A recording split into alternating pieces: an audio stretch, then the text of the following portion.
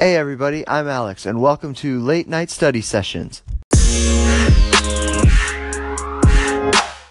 So tonight, I want to talk to you guys about something that I have very scientifically named Second Day Syndrome.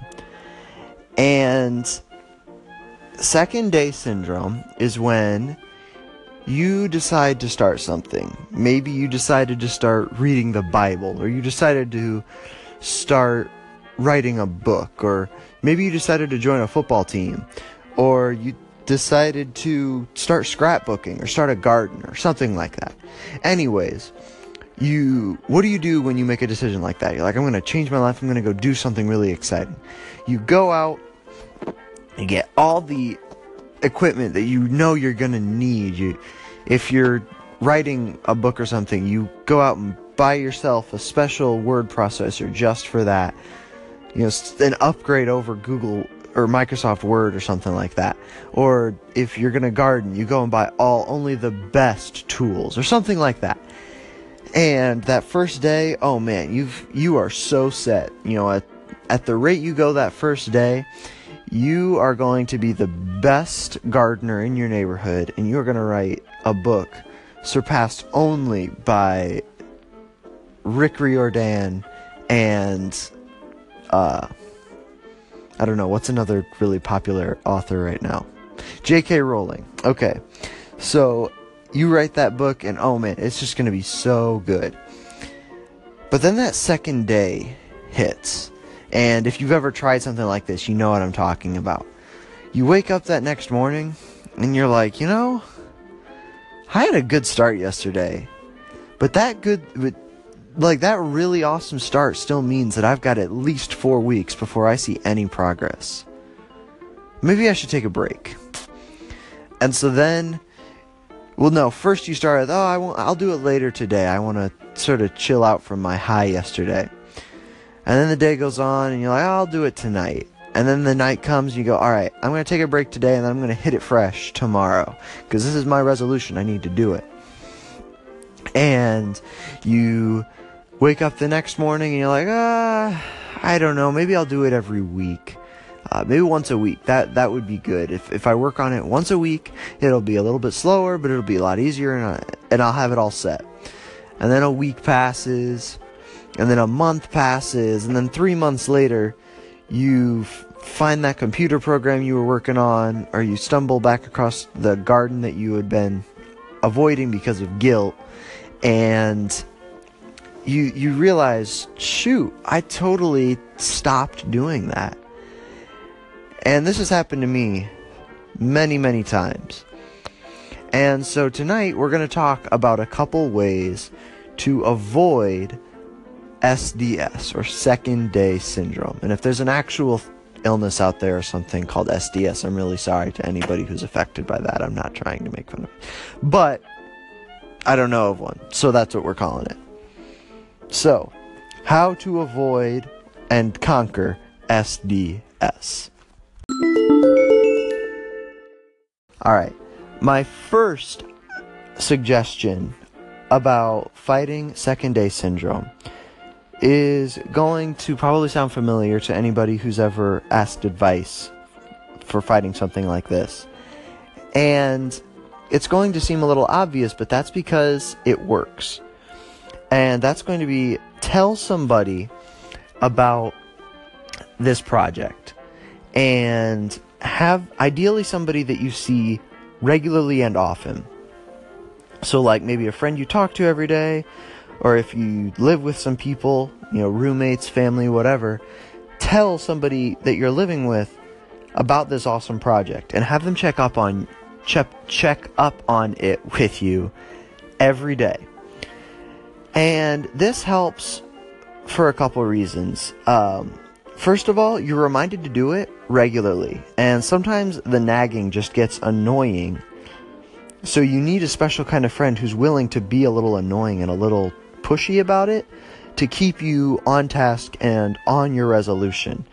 They're probably not going to like it, but you need to make sure that your friend is willing to sort of get under your skin a little bit to get you to do this project. It's also helpful to have somebody you're reporting to, because making a selfish or a lazy decision against a resolution you made is a whole lot easier if you're not letting anybody down but yourself. You know, I especially have found that it's really easy to rationalize to myself. I'm like, well, I don't really feel like working out today. I'll just stay here and enjoy myself and relax. But if you've got somebody, in my case it was with football, you know, I had to deal with my coach being disappointed and frustrated with me if I missed. You know, there were a lot of days where I'm pretty sure I would have enjoyed my 5 a.m. mornings much more if I wasn't waking up at that time to go lift weights and run. But not only was my coach, but my teammates were counting on me, and therefore I knew I needed to do it. You know, I didn't want to let them down. And so that's one of the big reasons that an accountability partner, I guess you could say, is so helpful, is you have somebody that you don't want to let down. Ideally somebody you care about. It's like I've never liked you, so I'm going to have you check up on me and I'm going to tell you no every time. That's not how it works, of course. But just having somebody check up on you is super duper helpful, because you don't want to let that person down, and you want to be able to answer yes when somebody asks you if you've been sticking to your already said commitments. Now, my second tip is set a specific time that you're going to do this thing. For me, at least with writing and doing homework, it's in the evenings. Because I'm homeschooled, I can kind of run homework at my own pace, which is both a blessing and a curse. But I've decided that, you know, I'm going to do the best I can in the morning, afternoon, but the night is where I really sit down and hit everything really hard, because that is, for me, the most productive time of the day, because nobody else is out here to distract me, and I can be hyper-focused, and quite frankly, I just don't get very tired at night. So, and thus, late night study sessions was born. But that's aside from the point. The point is, you need to have a set time, maybe even set an alarm on your phone, so that when you see the clock and you see that it's going on, you think, all right, it's time to do that thing. Maybe it's right when you get up because you don't want to work in the heat. And so you wake up, you look at the clock, and you go, all right, 9 o'clock, I gotta go out and work on my garden. Or you wake up and, I just ate lunch, now I have to go start writing. Or something like that. But set a regular schedule for yourself that includes this new activity in it, and stick to it. That way, you are going to get used to including that in your schedule, and it won't be so hard to step away from something that you're doing in order to get to this hobby or project or whatever. And so that's my second tip. Okay, my third tip for avoiding second day syndrome, SDS, I'm very proud of that.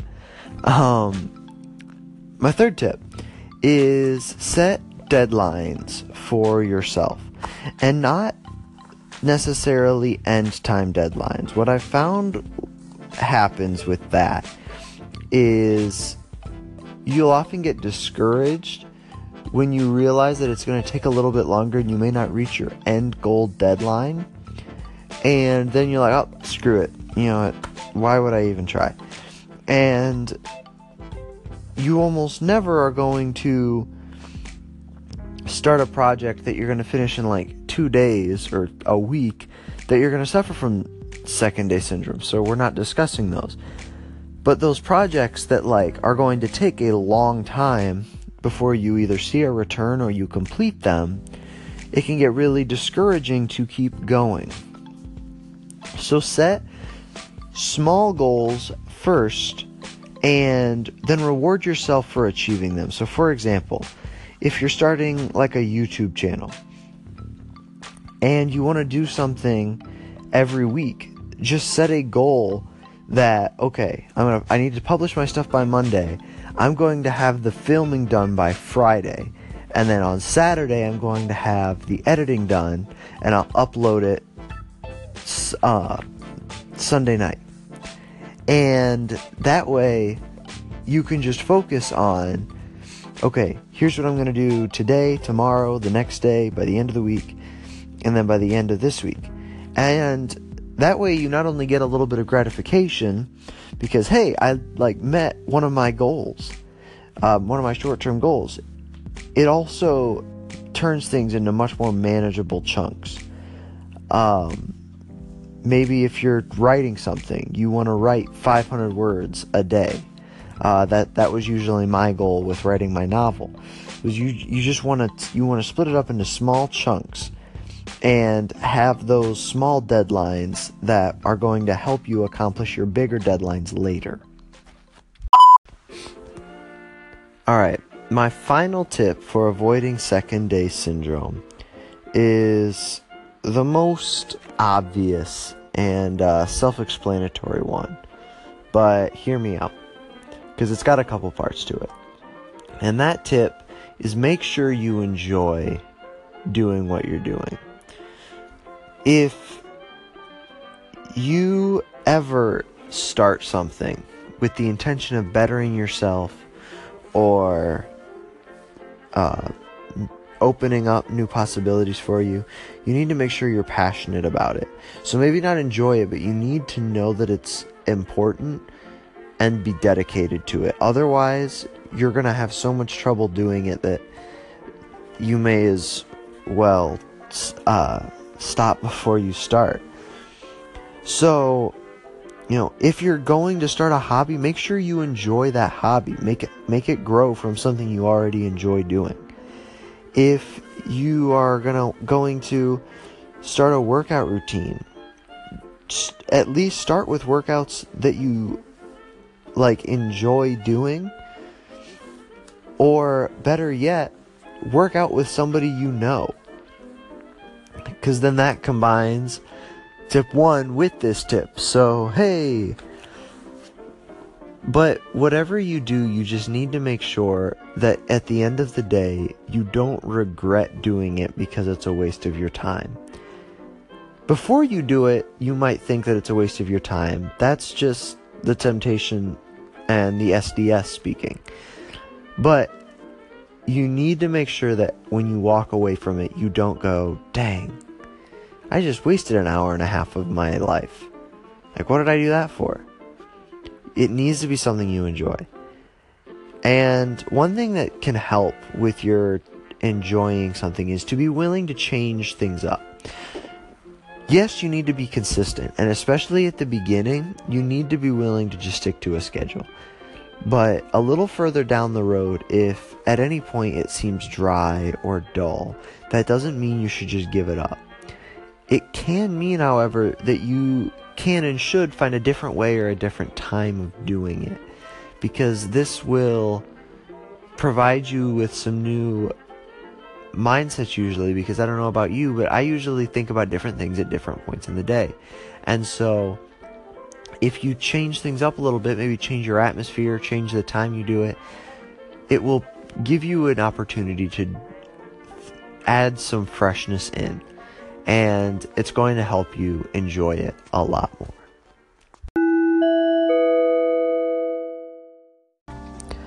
Okay guys, I think that's going to finish out tonight. I gotta go to bed and plug myself in, so to speak. I told you about the weird doctor thing yesterday. Well, I went again today and they sent home a machine with me. It's kind of funny. It looks kind of like a walkie-talkie, but it's designed for me to use it when I sleep and stuff. So I've got to do that. Honestly, not super looking forward to it. They told me I'm supposed to dream super vividly with it on, because it puts my brain into hyperdrive. So we'll see how that works. But I will see you guys tomorrow, hopefully. Everybody have a great night, And I'll talk to you later. God bless.